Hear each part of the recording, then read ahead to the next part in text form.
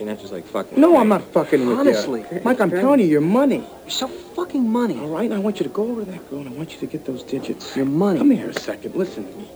Now look it.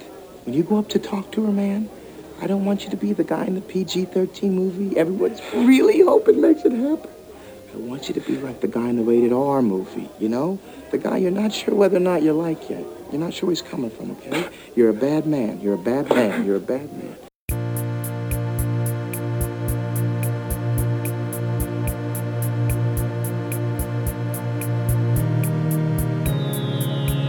What about the toe? Forget about the fucking toe! Hey! This is my rifle. There are many like it, but this one is mine. We had 2 bags of grass, 75 pellets of mescaline, 5 sheets of high-powered blotter acid. I have 2 guns, 1 for each of you. Loud noises! But I'm funny how? I mean, funny like I'm a clown, I amuse you. I make you laugh, I'm here to fucking amuse you. What do you mean funny? Funny how? How am I funny? You could trouble me for a warm glass of shut the hell up. Oh, I'm sorry. Did I break your concentration? I feel good today, Samba. We're gonna make some money. Hey! Smokey back here taking a shit! Get down! Well, I ain't gonna tell nobody else. The first rule of Fight Club is, you do not talk about Fight Club. I gotta be crazy. I'm on a pilgrimage to see a moose. Praise Marty Moose! Holy shit! Dad, you wanna ask her something? Don't touch! In a world surrounded by movie podcasts, 3 men will risk it all to try to stand out from the herd. It's the Cinema 9 podcast with your host, Michael Govier, and featuring Travis Roy and Eric Brandstrom. Coming to a speaker near you right now. Hey, guess who it is, everybody? It's your favorite podcast you've never heard before. I'm Michael Govier. I'm here with Travis Roy and Eric Brandstrom, and this is the Cinema 9 podcast. Welcome to our show. It's about movies, a slice of life, and, mostly about movies. So I'm Michael Govier. Let's introduce our wonderful co-host. We're all a part of this equally. It's all about democracy. Travis Roy, how you doing? Hey, good. How are you doing today, Michael? Oh, thanks. That's very nice. You're a sweet man. I appreciate that. I guess I should do like a formal introduction of myself. Sure. I am Travis Roy. I am in Philadelphia. I'm a PhD candidate in American history with a focus on environmental and cultural history. And I went to film school long enough to learn that I did not want to make movies. Wow. What's your favorite movie this week? I'm going to save it for my suggestion at the end if we have time to get around to it. But I do have one. What was the best movie you saw last year? Best movie I saw last year? I will say that my favorite movie from last year at this point will be Waves. Oh, yeah. I got to watch that. That's on my list. Okay. Man, it's really powerful. Wow. That's a ringing endorsement, folks. All right. It's beautiful. It's visually beautiful. Ooh. Okay, then there's Eric E. Albert Brandstrom. Eric, how's it going, buddy? What's cooking? Hi, Mike and Travis. I'm so happy to be on the Cinema 9 podcast. And we're going to have a lot of fun. We're going to talk about movies, actors, directors, editors, composers, all things filmmaking, talk about some of your favorite movies, and I'm going to have a blast. I'm really excited. Are you going to cry on the podcast? I'm very emotional. I get really nostalgic and sentimental. So if I cry, I won't be embarrassed. I'll look forward to it. No shame. There should be no shame. What about you, Eric? What was the best film, in your opinion, of 2019?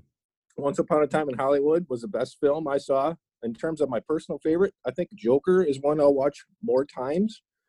But I really enjoy those 2 films, among others. So, yeah. Wow. Joker?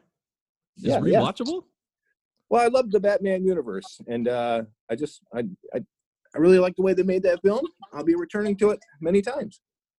Okay. Wow. Well, I think we had a secret podcast. It was kind of maybe an impetus for this show. We talked about the Joker at our little secret gathering called The Feast. We did a podcast about the Joker, which was actually pretty good, but the audio was terrible, so we'll never be able to share it with all of you.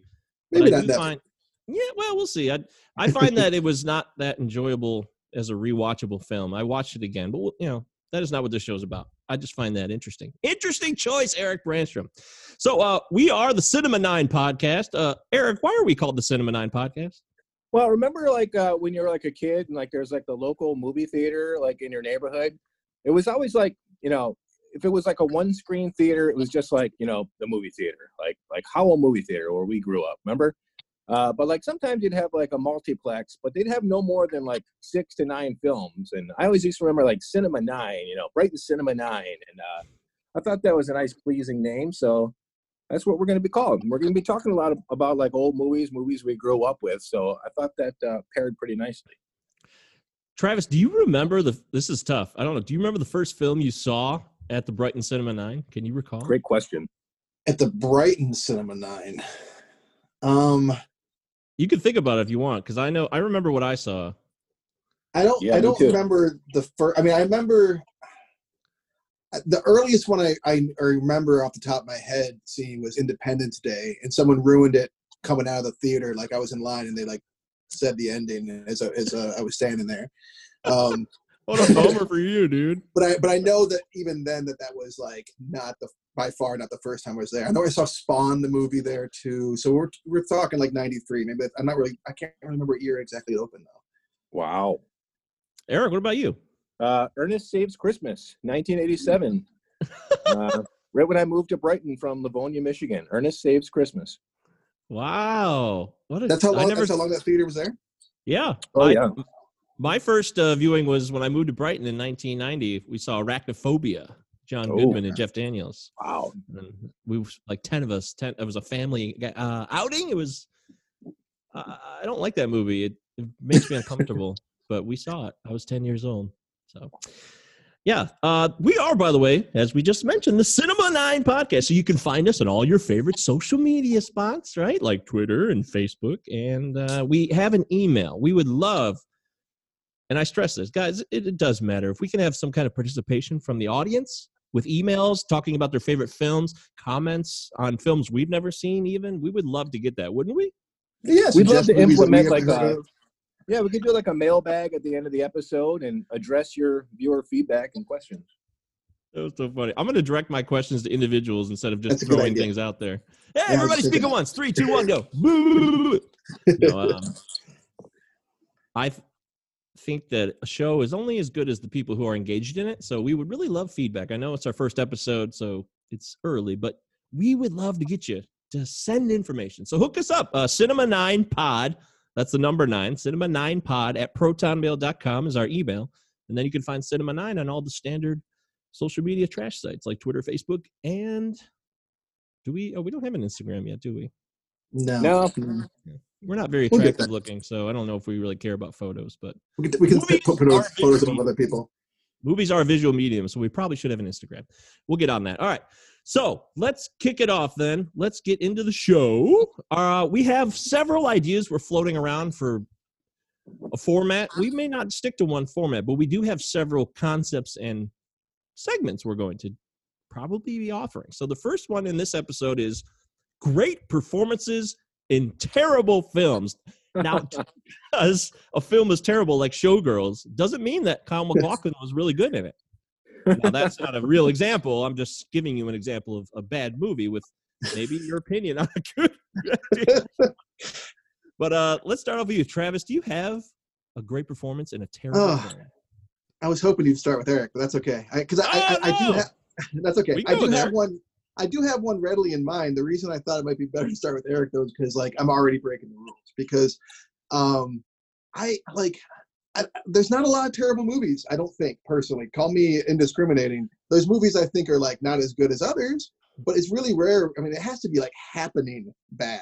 It has to be The Pest bad. It takes you and Eric and you two are very different. Yeah, you guys have a very different philosophy on what movies are, like if they're bad or good. Or if Eric is very much a critic, and you seem to be more of like you just love film. You love movies. I love movies. So instead of coming at, with a great performance in a terrible film, I have a great performance that transcends the film that it's in, and that is Christina Applegate in Anchorman. I've always liked Christina Applegate, but like she's on a completely different level than everybody else in that movie. And again, it's not a terrible movie. I love Anchorman. It's hilarious. But like for all the comedy, goofy wildness is going on, there's like this really grounded, emotional, like intimate performance that's coming out of Christina Applegate this whole time. Like sometimes when I'm watching the movie, I'm like, what movie are you even in? Because you're fucking like almost like you're like doing like Academy Award level shit practically here. And for years I was like, give this woman a great vehicle because she has like such good chops and just wasn't really getting to work. And then that what's that new show that she's on Netflix? I can't think of the name of it. Dying Dead shit. I watched it. It's really good. At any rate, it's a great show. And, too many shows. There's too many shows. Too much in my brain. But it's her newest show. It's on Netflix. The word "dead" is somewhere in the title, and it's really, really good. Nice dramatic comedy and good opportunity for her. Wow, Eric, what do you think of that? What's your response to that? I've always loved Christina Applegate. She won a Emmy for her supporting turn on Friends, and what I like about her is she does what all the great comedians do. She treats the comedy as if it were drama. So she's totally invested in the character. She's not acting goofy. She's selling it with her chop. So yeah, I've always been a fan. Never really stopped during Anchorman to think about, her like performance, but I absolutely will take more notice next time because she's a team player.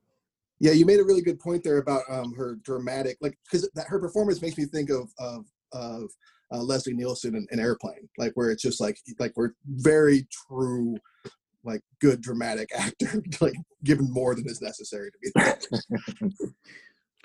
Wow, Christina Applegate. What about she was amazing in Married with Children? I mean, she transcended TV on that show, right?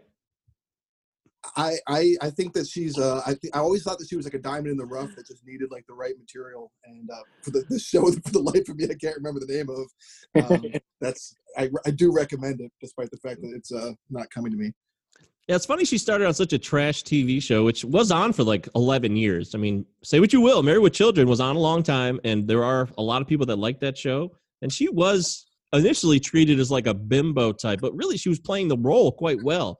I know it sounds crazy to think about, but she did a good job on that show because that's not who she really is. As far as I don't know her personally, I've never had dinner with Christina, but I thought that was. I would like to as well. Okay, Christina Applegate transcends Anchorman. That is, man, I got to think about that one. That is really something I was not expecting. Very cool, Travis. Eye opener. What about you, Eric? Who so good in something so bad? I've got 3 picks. All right. The first one is a movie I just saw like 2 years ago, and it's one of those that I always just missed, and then I finally sat down and watched it on Netflix. Footloose. Have you guys seen this movie? I've actually never sat through Footloose. I'm not kidding. This movie is so dumb. But John Lithgow is so good in it. Wow.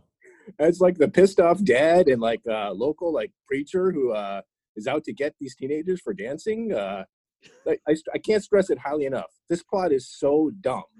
But John Lithgow, the always reliable character actor, is so good and powerful in it. And especially in his last speech in the church, I had goosebumps. And we're talking about Footloose here. That's a great call. John Lithgow is always good in most anything. I never watched Third Rock from the Sun, but I'm sure he was hamming it up. Yeah? It's so good. Wow. Yeah. Also, the Brian De Palma film, if you haven't seen it recently, watch it again because it's not very good. Raising Cain, it's not really that good, but John Lithgow is so awesome in it. Yeah. So, yeah, I think, he plays it under the radar, and but it's interesting. My next one is... I never right,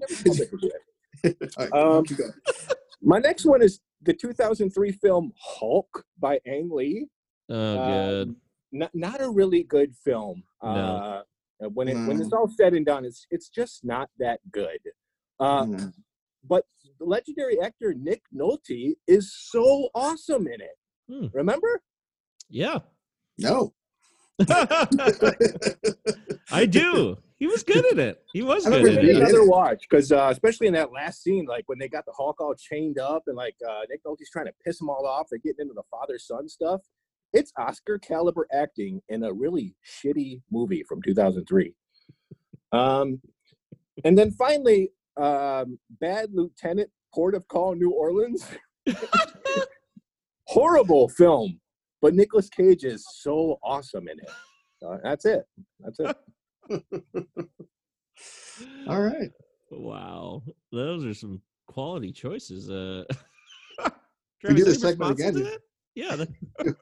I mean, John Lithgow is always a great actor, so like that, I think that makes sense. And Nick Nolte is not always a great actor, but he's capable of doing really good stuff. Wow, I yeah. think he's a good actor. I wouldn't put him on the same level as Lithgow or Applegate personally. Wow. Yeah, I went there. I said it. I mean, he's kind of one note. Wow. Is there a lot of Affliction is the first thing that comes to my head as being the best work of his career, but like, I mean, think about it. Like, is there a lot of variety? I mean, I'm not saying he's bad, but like usually he's pretty much just playing Nick Nolte, you know. Watch him in the Prince of Tides. He's soulful and tender. And no, that's good. Again, like he's a good actor. I just wouldn't put him as. I don't think it's the versatility or the depth of Lithgow or Applegate for that matter. Okay. What was do you guys remember? There was a Jimmy Brooks movie in like the mid '90s that he was in with like Jimmy. Jimmy Brooks. We're Old close. Jimmy. I can't remember the name of it right now. It's escaping me. But he was actually really good in that. He plays like this guy who's the father of this little daughter. He's a single dad, and I thought he played Curly it quite Sue. well. It does sound like Curly Sue, doesn't it? I love Trouble. Jesus, 48 I love hours, another Trouble, 48 you're right. hours. Was that what it was? No, that's not what it is. But Yeah, it was I know what you're something. going for. Yeah, it's a deep cut. But anyways, he really hit me. That was back in the 90s. I haven't seen that movie in about 20 years. That's actually not a bad. Might not Does it be a hold up? bad suggestion. I'd have to know. Yeah, I'd have to watch that again to find out if it does hold up. I'll look into that. But point being is Nick Nolte, I think, is a great actor. Thin I Red guess Line, people- he's unbelievable in that movie. I mean, unbelievable. I have That's a- spoken. I have spoken. He's really good as I have spoken. That's great. Wow. These are interesting choices. I had one more. It's not like a bad movie. It's just it's not as good as it should have been. Flawless, because Philip Seymour Hoffman is so amazing in it, but I don't think the movie's that good. Both of him and De Niro are both really good in that movie. Yeah. The problem is the plot. And Chris Bauer is in there. He does really well too. Like there's good actors in that movie. The problem is it's Joel Schumacher. I think is. I don't think he's ever been a particularly capable filmmaker in my opinion. Lost Boys. That was a fluke. Hey, he's got his moments. Don't get me wrong. Flatliners. Falling down. It's been a long time. Falling down. Yeah. See, that's the anomaly. That's one that we got to see if it holds up. And that's just I don't know if it's the script or the direction or what, but just kind of a lost opportunity with that type of talent involved. I found the movie, by the way. It's called "I'll Do Anything." It's written and directed by It's written and directed by James L. Brooks. It's like a full-on film, completely done. I saw it. You've seen it? Yeah, I remember seeing it back in the day. It's been a while.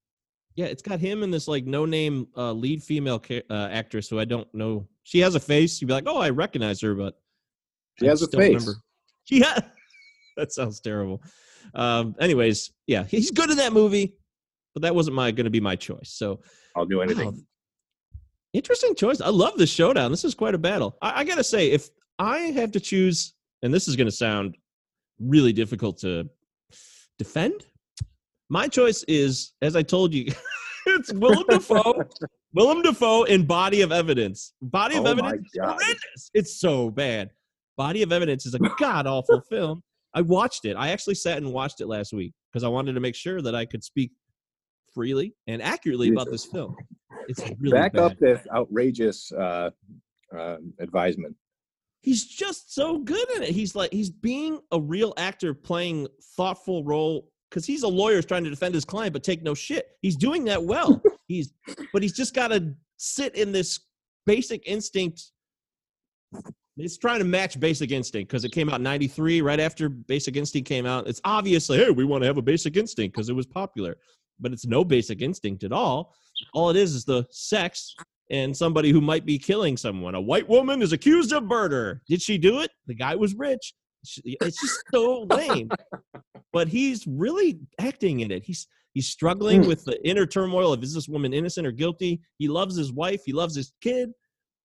He is also really attracted to this woman who's very sultry, and he's doing a good job. It sounds insane. I mean, the look on his face when he's getting that hot wax poured on his nipples is... Yeah. It's authentic. There's no justifying this, but I'm sure I will stand alone, and I'm happy to stand alone on this. But we all agree Willem Dafoe's a terrific actor. There's not going to be no argument about that, right? I'm so glad he's getting his what do you call it? His accolades, because every year, the past 3 years, The Florida Project, At Eternity's Gate, where he plays Vincent Van Gogh, is a fucking awesome movie on HBO right now, which is streaming free because of the what we're going through in the world. So absolutely see that. It flew under the radar a couple years ago. Then, of course, Lighthouse. Oof. Yeah. Never seen Body of Evidence, so I got no comment. It's available on the current playlist we're sharing. So if you want to try to watch it, it's there. I'm just going to throw that out there, Travis. I don't know if I want to try and watch movies. You don't want to. I got a lot of time, but like lately, suddenly. I'm saying everybody who's listening to this, your palette is wide open right now, so you could watch Body of Evidence and find a redeeming quality, a real showdown in the courtroom between Joe Mantegna and Willem Dafoe. It's powerful. You know what? I'm going to bring that up to my wife, Ange, after dinner. You know, are you up for Body of Evidence this evening? Okay, I know it's absurd. Anybody else thinking of a movie that's terrible? But man, somebody just really stood out. That you want to give this person credit for doing a hell of a job in just a train wreck, a disaster. Is there anything else? Send us an email. We would love to hear that. We are Cinema 9 Podcast. So it's Cinema 9, the number 9, at protonmail.com. Cinema 9 Pod. All right, so let's move into our next category, gentlemen. We are going to talk about, does it hold up? Now, does it hold up? There's so many films you could choose from, so we're just going to pick one that we all watched and we are familiar with recently. We feel like we could talk about it with some depth. It's True Romance, 1993. Do you know who I am, Mr. Wally? I give up. Who are you? The Antichrist. You got me in a vendetta kind of mood. You tell the angels in heaven you never seen evil so singularly personified as you did in the face of the man who killed you. My name is Vincent Kirkcaldy. I work as consul for Mr. Blue Boyle, the man your son stole from. I hear you were once a cop, so I can assume you've heard of us before. Am I correct? I've heard of Blue Boyle. I'm glad. Hopefully, that will clear up the how full of shit of my question you've been asking yourself. We're going to have a little Q&A. And at the risk of sounding redundant, please make your answers genuine. You want a Chesterfield? No. I have a son, my own, about your boy's age. I can imagine how painful this must be for you. But Clarence and that bitch-whore girlfriend of his brought this all on themselves. I implore you not to go down that road with them. You can always take comfort in the fact you never had a choice. Look, I'd like to help you if I could, but I haven't seen Clarence. You see that?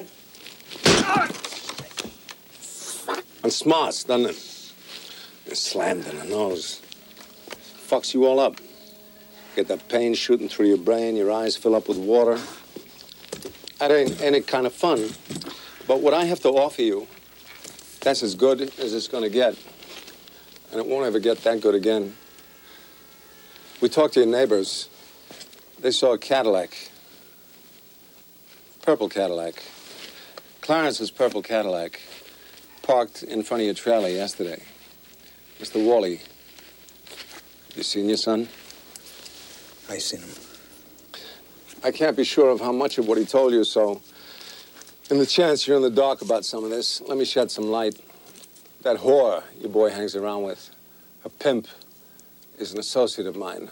I mean, just pimping and other affairs. He works for me in a courier capacity. Well, apparently.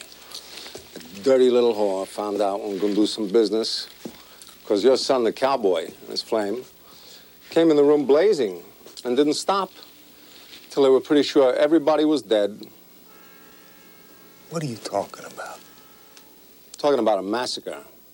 They snatched my narcotics, hightailed it out of there. Would have got away with it, but your son, fuckhead that he is, left his driver's license in a dead guy's hand. You know, I don't believe you. That's of minor importance. What is of major fucking importance is that I believe you. Where did they go? On their honeymoon. I'm getting angry, asking the same question a second time. Quentin Tarantino written, Tony Scott directed. First off, before we get into Does It Hold Up, opening salvo, let's start with you, Eric. Do you think True Romance is a great film? No, I think it's a really good movie that's a lot of fun. I was never blown away with it back in the early 90s, but the recent viewing was my best viewing yet for me. So I'm officially a fan. So I might buy it on Blu-ray. All right. I would say that it is a really good movie. I would not say it's a great movie, but I do think it is. It's an important movie in a way because I think it kind of like prepares people for the Tarantino turn and like his kind of contribution to cinema. And I think that it's a good story that's propped up by a ton of amazing performances they do the heavy lifting.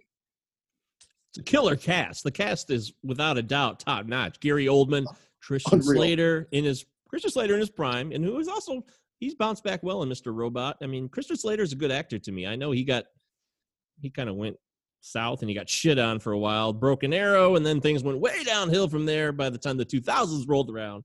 But he got tased at Paris Hilton's house or something, and things went downhill. I hear hasn't. Who the hell hasn't been tased at Paris Hilton's house? That's a good point. But, for me, it kind of it has like the Con Air effect going for it. What I mean by that is like Con Air is clearly not a good movie, but there's so many fun actors in it and like fun performances that once it's on, you can't shut it off. And True Romance is clearly better, but it's got the same thing going on. You know, you can't wait for that next scene to come because of that great cast. Yeah.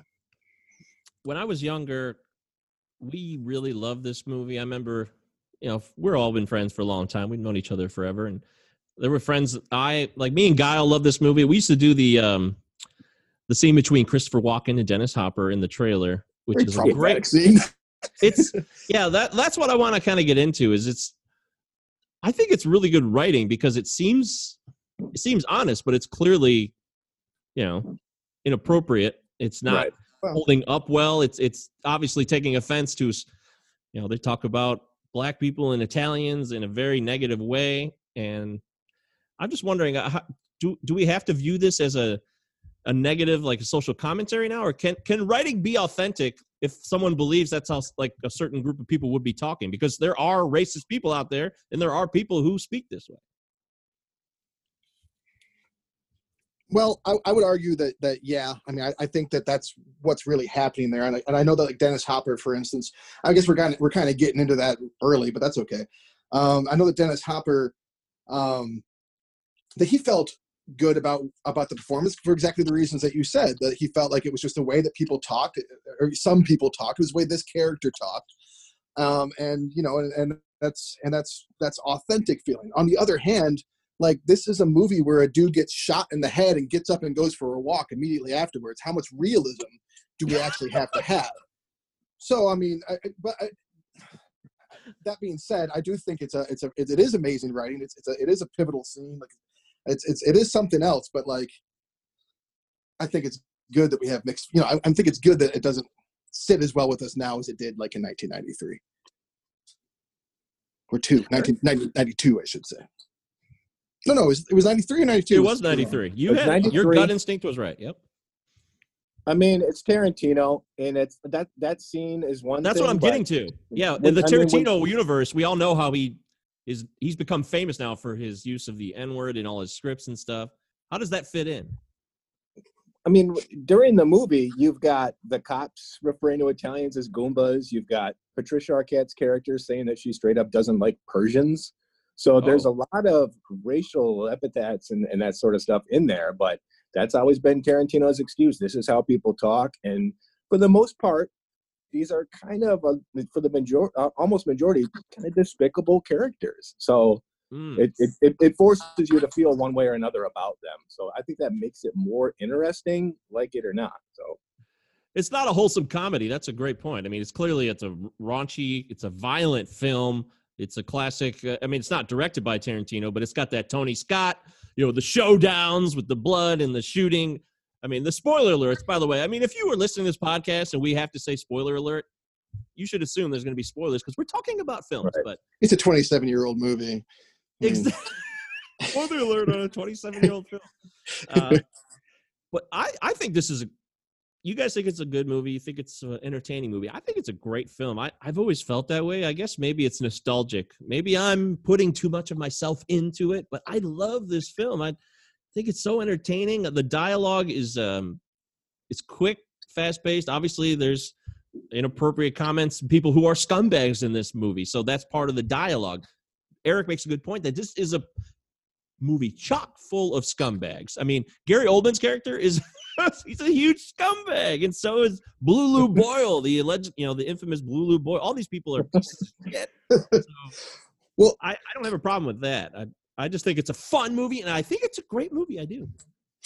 Well, how should we go about talking about it? Should we talk about some of these characters? Should we talk about the plot linearly? Should we talk about how it was made? Like, what do you guys think? Well, we can do anything you like. If you have some comments, Travis, you can go any direction you want. But okay, well, I do have some stuff I looked up just at a glance that I thought might be of interest to folks. For instance, this script for True Romance comes from another script written by Roger Avery, who you may be familiar with as a co-writer of Pulp Fiction. He wrote Killing Zoe, and he wrote a couple other movies. Directed Rules of Attraction, which is one of my favorites. Rules of Attraction. Yeah, he wrote and directed Rules of Attraction. That's what I was trying to look for, yeah. So he wrote a script that was basically kind of an homage to Badlands and gave it to Tarantino when they were both working together at a video store, the famous video store that they worked at together, and told him, like, to make it better. And Tarantino, like, drastically reworked it. And to the point that Roger Avery didn't even really recognize it anymore. But when Tarantino reworked it, he also rewrote it where he wrote in, like, whereas Clarence and Alabama are traveling across country, Clarence, who was clearly like a proxy for Tarantino, is writing his own screenplay. And that screenplay, like, he's reading bits from that to Alabama. And the movie that he wrote ended up being really long. But the movie that Clarence wrote is Natural Born Killers.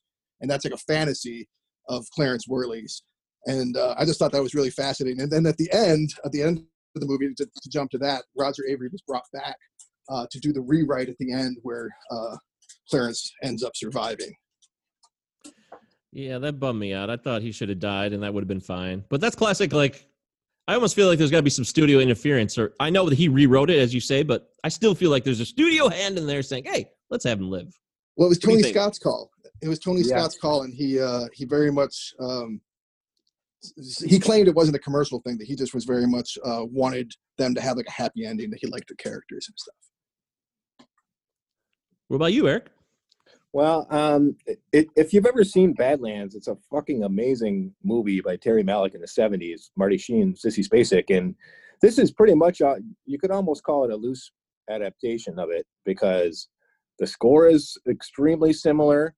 There's opening narration that's extremely similar to Sissy Spacek's in Badlands, and it's a cross-country crime spree. So you add in some of the facets of Tarantino, and it kind of comes off as a loose remake. Yeah, I mean, $50,000 script, Tarantino's first, sold to the studio. It's like the minimum amount of money you can give to a screenwriter from like the WGA. But I'm so glad that they took a chance. And I think the real marvel of the script is the fact that, having just read the original script yesterday in preparation for this episode, so little has changed from script to screen, and that is unheard of in Hollywood. So that just goes to show you what a unique talent this is, like it's not. Especially for Tarantino, like writing that on spec, like that's pretty amazing. And then Tony Scott told him, like, I want to direct both of these movies, and he was like, you can do one, you pick one, and he picked True Romance. And like, so that's pretty ballsy. That's pretty ballsy too, right there. He could have just made his $100,000, but instead he took that $50,000 and put that towards making Reservoir Dogs. And the Reservoir Dogs come out like a year before True Romance, and so like it does really well. And all of a sudden, that's partly why all these actors start coming out of the woodwork. It's not just Tony Scott's friends; it's people that are impressed by Tarantino and want to like get involved. Well, there's a ton of actors in this movie that are going to break out. I mean, you got Gandolfini kind of getting a little bit of a role in this. He plays a important role in the film and gets solid lines. You got Brad Pitt, who's sitting on the couch. He's going to be Brad Pitt in a few years, really right after this. He's going to break out with Legends of the Fall and so on. So there's so many great actors in this film that it's hard for me not to enjoy it. And Bronson Pinchot kind of steals the movie in my opinion. Steals it. It's so funny. Right? I mean, he's hilarious, but also like he does a great job. That elevator scene where he really thinks his head's going to get blown off. That's some of the that's like John Turturro and Miller's Crossing, Listen to Your Heart kind of moment. Oh yeah, like it's like it's like really sincere groveling. Well, I mean, it's Tony Scott, and in my opinion, this is his best film, and he is like a 80s cokehead, testosterone fueled, mega maniacal like maniac, right? And everything he's known for is on display here in a really good way. It's absurd, it's funny, it's sweet, it's offensive, romantic, it's dumb, it's fun, and it all works. Unlike a lot of his other stuff that is just popcorn trash, in my opinion. So. Popcorn trash. Well, we love the phrase. We should have called the podcast Popcorn Trash. That's actually now that I realize that. I do think that True Romance is the best Tarantino script directed by someone other than Tarantino. I'll definitely think that. What else would be in the running? Is there anything else that yeah, Natural Born Killers and From Dusk Till Dawn. Right. Oh God, I saw that in the theater. God, that was so lame. I thought that was gonna be so much fun, and then it just went downhill pretty quick. But some people love Dusk Till Dawn, so what do I know? I used to. It doesn't really hold up. It doesn't hold up. We'll do that on the next episode, guys. Oh boy. Yeah. So Bronson Pinchot is amazing in this film. In terms of some of the best performances and things that stand out, is there one scene in particular that stands out to you guys? We'll start with Eric. Is there an area in terms of an actor's performance or scene or anything specifically that you think is just the highlight of this film? Okay, well, the one scene that stands out for me is with Alabama and James Gandolfini when he's just annihilating her in that hotel room. That is a difficult scene for me to watch, like in a negative way. I think that should have been trimmed down so much, and it gets to the point where it's just really gross, offensive exploitation, in my opinion. And we can get into the whole Tarantino violence against women thing, but that is just a really hard scene for me. And I think it's pretty fucking gross. Even though, she gets her redemption and all that, I think it just goes a little bit too far. It's difficult for me. I agree that it's a difficult scene. It's not helped by the fact that, like, I learned, for instance, that during that she was having trouble with that scene, and Tony Scott asked her if she wanted some help getting into the right headspace, and she said yes, and he slapped her across the face. What? That's not great. The Persuader. The Persuader. Yeah, she asked for it a second time, apparently, like voluntarily, but the first time it was a surprise. So that's pretty weird. But I will say this about that scene, because to be honest, it was going to be the scene that I was going to talk about too. We have that scene, I think, to thank for James Gandolfini's amazing career, because that scene was supposed to go, had been cast for Tom Sizemore. And Tom Sizemore was like, yeah, I'll do it, blah, blah, blah. And then, like, as he got closer to the actual thing, he was like, I don't want to do this. I don't want to throw this woman around. Like, I'm not comfortable with this. So he asked to be Cody instead. And Tarantino said, okay, well, now I got to find, someone for this. And Sizemore knew Gandolfini personally from, like, a New York acting school or something. So this is, like, what puts Gandolfini in the scene. And I remember as a kid seeing this movie, and for one, feeling like I had seen Gandolfini before. Like, he seemed familiar to me, but he was not. I'd never seen him in anything else. But he just had, like, such a commanding presence. And for two, I remember also, and I still feel this way, like, this movie is just an ocean of incredible actors in, like, the prime of their careers. And then this fucking guy just strolls in and steals the entire show. When he talks about how when he kills people, he just does it to see their expression change, I believe him. And it's so terrifying. good. Yeah. Just, I mean, that, and of course, Drexel would be my other choice. Yeah, I think when he goes into Drexel's lair and has the showdown there, and he doesn't really know what he's doing, and it's very obvious he doesn't have a clue what he's doing, even to Drexel. I love that scene. Gary Oldman transforms. Gary Oldman, he won an Academy Award for playing a chubby Winston Churchill in makeup, but I would take this performance any day of the week. I'd say what you will about it. It's certainly it's a guy who has no clue. It's appropriation because he thinks he's black, but they're being very obvious about that. So it's not like a secret. Yeah. That's the role. He accepted the role rather quickly from what I've gathered in my limited research. He's like, oh, that sounds ridiculous. A guy who's a pimp and thinks he's black, a white guy, I'll do it. So he did it. And I love that scene. The Alabama and James Gandolfini scene is, I can understand why you feel that way, Eric, but I think, she comes through in the end. She really gets beat up, and that happens. It's horrible. This is an extreme case of someone getting really beat up and his hair gets lit on fire with the hairspray, the classic movie hairspray lighter ultra thing. Violence. Yeah, it's very ultra violent, but she comes out on top, and obviously she's very beat up. But it shows the sacrifice that her and Clarence Worley, they're willing to go through because they love each other so much. And it's very, very, very, very over the top to show how much they love each other. But I always found some heart in that. And I know that may be the minority opinion, but that's how I feel. I see that point for sure.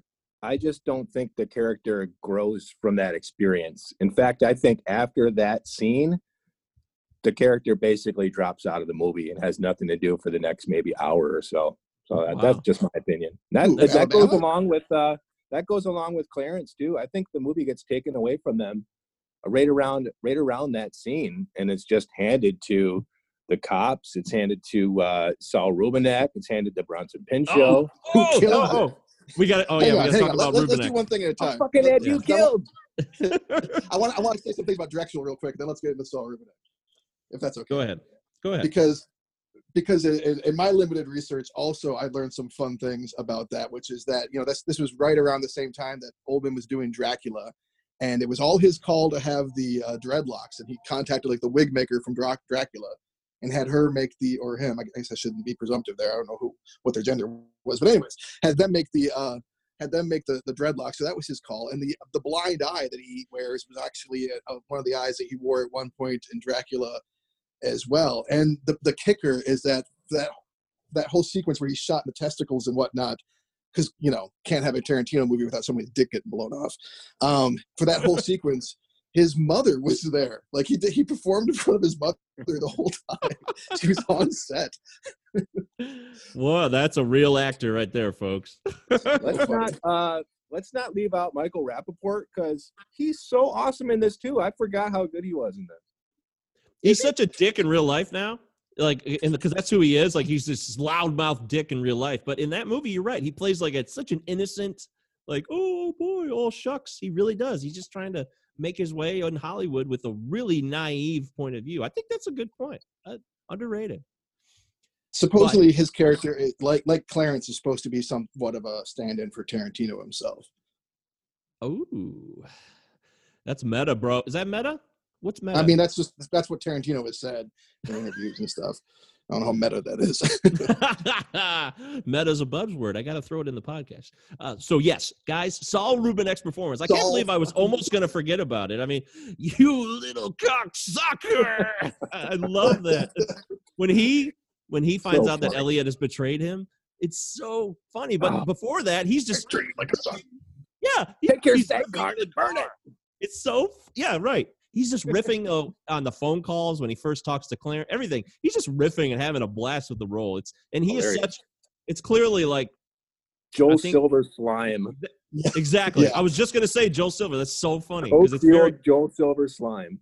exactly. Supposedly They're clearly Joel Silver trying to make didn't talk to Tony Scott for a while after that. Yes. Yeah, I read that too. That has got to be true, man, because it's very blatant. They're not trying to hide it, but that's what makes it so great because they're trying to be honest about what Hollywood is, and some of the violence may be fake, but the Saul Rubinek role seems legit. Is there any other comments besides his amazing lines and his really? Saul Rubinek's had a lovely career as a character actor, but this is hands down my favorite Saul Rubinek role, and I've been searching for something to meet it ever since. I would say that he definitely steals the show, kind of like Gandolfini does. Again, like especially from once I will say once Alabama's beat up, and then you have Christian Slater is kind of not doing as much work. Yeah, he does kind of steal the show towards the end of the movie. Rubinek does, and he has like the most quotable lines. And again, like he just kind of comes in and owns this movie, and he's just like, between Walken and all these other amazing actors, and here's fucking Saul Rubinek is like, yeah, I'm going to be like one of the most memorable people in this movie. Eric? Yeah, I mean, look at the standoff at the end, Mexican standoff or whatever you want to call it. It's mobsters, okay? It's it's the cops, and it's these filmmakers. And they're all armed, ready to go. It just shows you, like, it's clearly like a fantastical film, right? I mean, exactly. This is the world we live in, but it's just so funny how they equate these fucking slimeball movie producers to, these gangsters and these and the like. It's just so funny. Yeah, again, I think that's Tarantino's like. Because Clarence Morley works at a comic book store, kind of like Tarantino worked in a movie store, and like he's got, he's loveless and nerdy, but wants to be heroic and cool, and he's trying to get his foot in the door in the Hollywood scene. So like all of this kind of like, it's just very autobiographical, I think.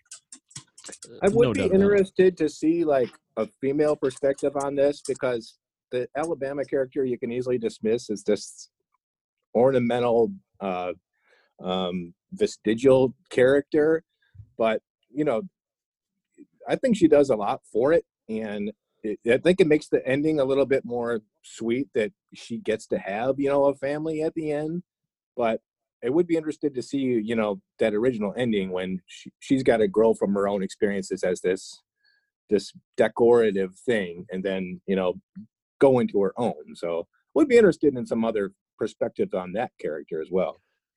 Well, she definitely brings her A game. This is one of my favorite performances of Patricia Arquette. Next to, I love her in Flirting with Disaster. That's like a personal favorite of mine. But she is naive, just like Clarence and just like Rappaport's character. They're all.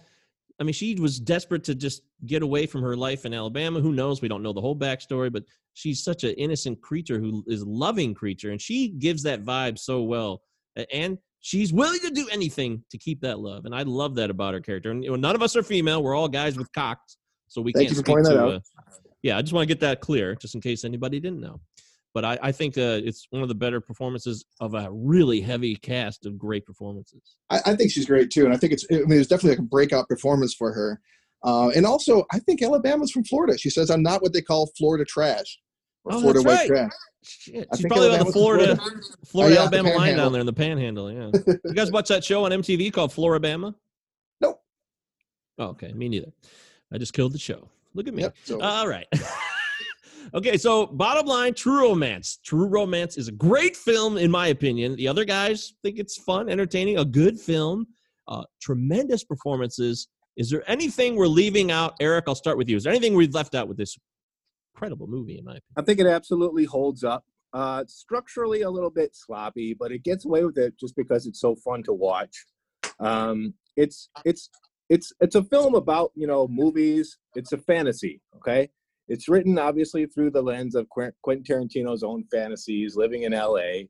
And I think the Clarence character, takes us through this odyssey of Hollywood misfits and quote-unquote gangsters that aren't, they don't act like real people. They act like these facsimiles from movies, okay? So if you take it on its own merit and just have fun with it, I think it's absolutely worth another watch. Travis? Well, I would agree. I think it holds up really well. I don't know that it doesn't resonate with me quite the same way as it did 30 years ago, but that's probably a good thing. I do think it's a really solid film with just standout performances. I think it's a lot of fun. I think it's got one of the weirder kind of scores, Hans Zimmer, like weirdly upbeat score that's totally inappropriate to the last 30 seconds of the movie. Is fun. I like that it's set in Michigan, and Dennis Hopper says to go to the party store at one point. That makes me happy. Yeah, party store. Yeah. And my one big complaint is that if I'm ever in a bathroom and 50 million guns are going off right outside of me, I'm not going to just pop my head out for a quick look-see. That's a good point. Val Kilmer is not even mentioned by us, plays Elvis in the bathroom with Clarence every time. Yeah. Oh, yeah. That reminds me of another point I was going to make. That you'll notice that the movie is really lacking in Elvis songs. The only Elvis song that makes it into the entire movie is Val Kilmer singing "Heartbreak Hotel," because that's one of the few songs that Elvis the estate doesn't strictly have the rights to. So yeah, that's kind of weird. They get away with it though. They throw Big Bopper in there instead, and that kind of stuff you don't even notice. Eric, you're the resident Elvis expert on this show. Any commentary on the Val Kilmer performance? Or the inclusion of Elvis in the movie? I applaud Val Kilmer for not fighting with Tony Scott, who he worked with on Top Gun, to say, I'm a fucking big deal. I was already Jim Morrison in The Doors. Okay, I'm a name actor, and yet I'll be out of focus. I'll play this mentor role. I'll come in for 2 days, So that's classic Kilmer, in my opinion. I love it. I think it was uncredited too, wasn't it? Or no? No, he's in the credits. I believe. Yeah, he's as in mentor. The opening. That's right. Yeah, as Val Kilmer, but. You're like, wait, where's Val Kilmer in this movie? But then you realize he plays a great Elvis, a simple, out of focus Elvis. And I thought that was understated Elvis. Yeah, understated, unfocused. Any other uns? No. So the bottom line is, we generally think this holds up. There's a few critiques. We've made our points, but there's no doubt that it holds up as an entertaining film. Do we agree with that? Absolutely. I mean, in the early 90s, yes, it is Quentin Tarantino. But think of the slew of films just like this that came out. Killing Zoe, 8 Heads in a Duffel Bag, 2 Days in the Valley. All of those. Remember all that shit? This is the only one, in my opinion, that still absolutely holds up, unironically. I completely agree with you. It's definitely Tony Scott's best movie, in my opinion. The Fan is good, but we don't need to go there. Did he do Enemy of the State? That's pretty good. Yeah, but it's the exact same ending. The damn shootout. That's what pisses me off about Enemy of the State. It really is the exact same ending. Even with Tom Sizemore. Right. Yeah. It would have been the same movie if Tom Sizemore was originally in it, like you said. I forgot about that. That's pretty bad. But yeah, I love this movie. I watch it often. Like, even though I was glad that we brought it up because I've always locked in on this film. I watch it a couple times a year. So I'm glad that it still holds up, and I hopefully think that it will hold up for another 20, 30 years. But we would love to get your feedback. So please hit us up at Cinema9Pod. That's the number 9. That's on Twitter. That's on Facebook. What's the Facebook, Eric? Is it Cinema 9 Podcast? Or? It's Cinema 9 Pod, FB, going back. We'll put it in the show notes here. We get a host. Yeah, we'll put it in the show notes. You're right. Yeah. So hit us up with emails if you have any comments on this wonderful film, this controversial but yet highly entertaining film, True Romance. Cinema9Pod@protonmail.com. So, guys, as we wrap up the show here, we wanted to take a moment to share some quarantine films, some films that can help you get through these tough times. Most of us are locked down, unless you're an essential employee fighting the good fight out there, which we all appreciate, and we wish you all good health. Let's talk about a film or two. Yes. We hope you have money to survive on. We want to talk about a film or two that is going to get you through this quarantine. Travis, can we start with you? Do you have something for us? I do have something loaded up, but I kind of laughed when you said that because, I don't know that this is going to help you get through the quarantine. I don't know if it's going to help you get in the right headspace or anything. No. Yeah, just have entertaining, anything enjoyable. Yeah, the movie I watched most recently that I thought was pretty fantastic was, and I was actually texting Eric during this, so this won't surprise him. I watched Color Out of Space yesterday, And, you know, I'm a big Nick Cage fan. I love Mandy, and to see, and if you're a fan of Mandy, this is along the same kind of lines, only a lot more restrained. And it's just a really, it's just like, it actually scared me. Like, it's a movie that actually, like, it's pretty rare I get scared and like kind of freaked out by movies, but I got pretty freaked out by this movie. Nick Cage gets to go full Nick Cage, and it's not in a way that doesn't make sense. It's totally like, it works in the film in a really good way. And it's just probably the best H.P. Lovecraft adaptation I think I've seen. So I would definitely recommend that. Wow. Color Out of Space. I've definitely not seen that. I will put it on my list and check that out. I don't love Nick Cage like you do, but I will definitely give it a shot because I want to have fun. I want to be scared during my quarantine. I want to feel uncomfortable. Increase your anxiety during quarantine. Why not? Eric, what about you? Any quarantine suggestions to entertain us? Yeah, we've been watching a lot of old movies, cozy old movies from back in the day. I got two I very, very highly recommend. Marnie is probably one of Hitchcock's most underrated films. 1963, he did it right after The Birds with Tippi Hedren. Don't read too much into the behind the scenes on this one because you'll find out what a sick asshole both Sean Connery and Alfred Hitchcock were. Yeah. But in terms of the film itself, this is really underrated. It's hypnotic, it's engaging, it's understated, it's offensive, but it's a really lurid, interesting character study with a great performance by Tippi Hedren, who I also think is a really underrated actress. That's Marnie. When it comes to underrated actresses, my other pick is The Misfits. This is a John Huston film from 1961 that is, every time I watch it, it gets better and better. It's about these cowboys in Nevada and this beautiful divorcee that comes into town and meets up with them. There's no real plot. They just kind of hang out. And Marilyn Monroe, this is an actress I don't think gets enough credit for her abilities. When you think of her, you think of the pinups and the dress under the subway grate. She was a really, really interesting and good actress, in my opinion. Films like this and Niagara and River of No Return and Don't Bother to Knock.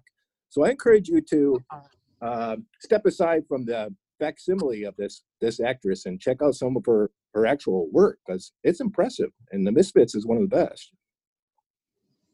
Wow. Marilyn Monroe can act.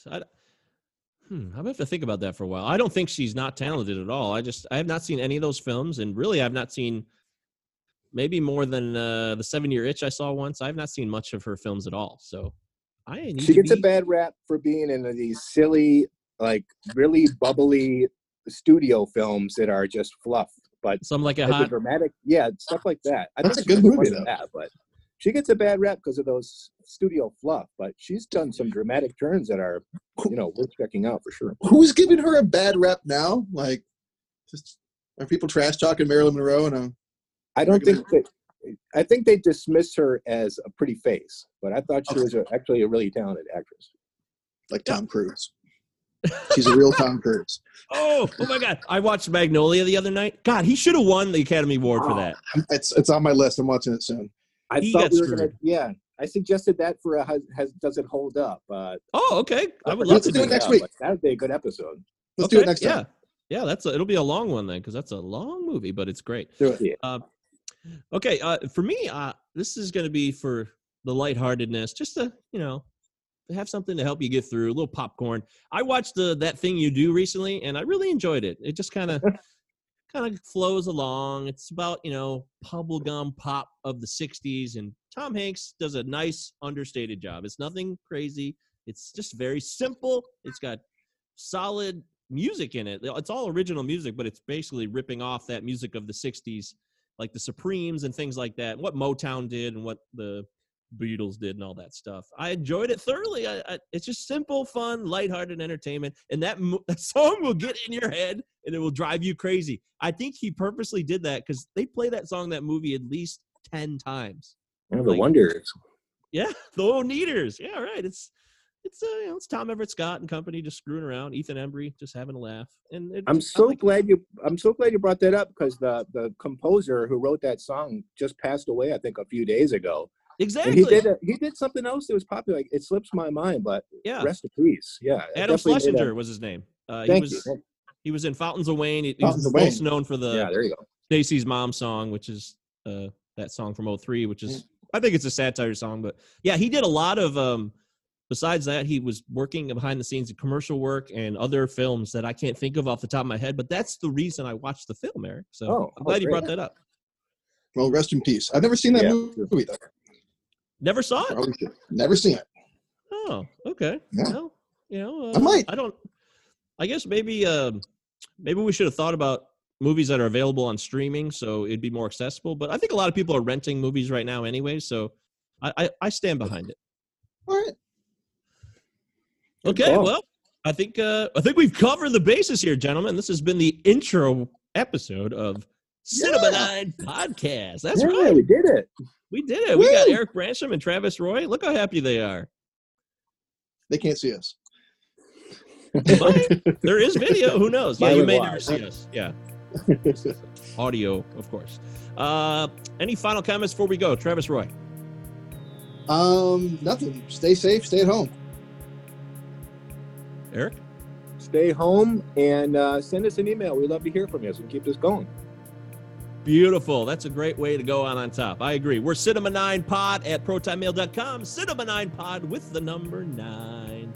I'm Michael Govier. These are my friends. We love you. Stay safe. We'll talk to you soon. Bye.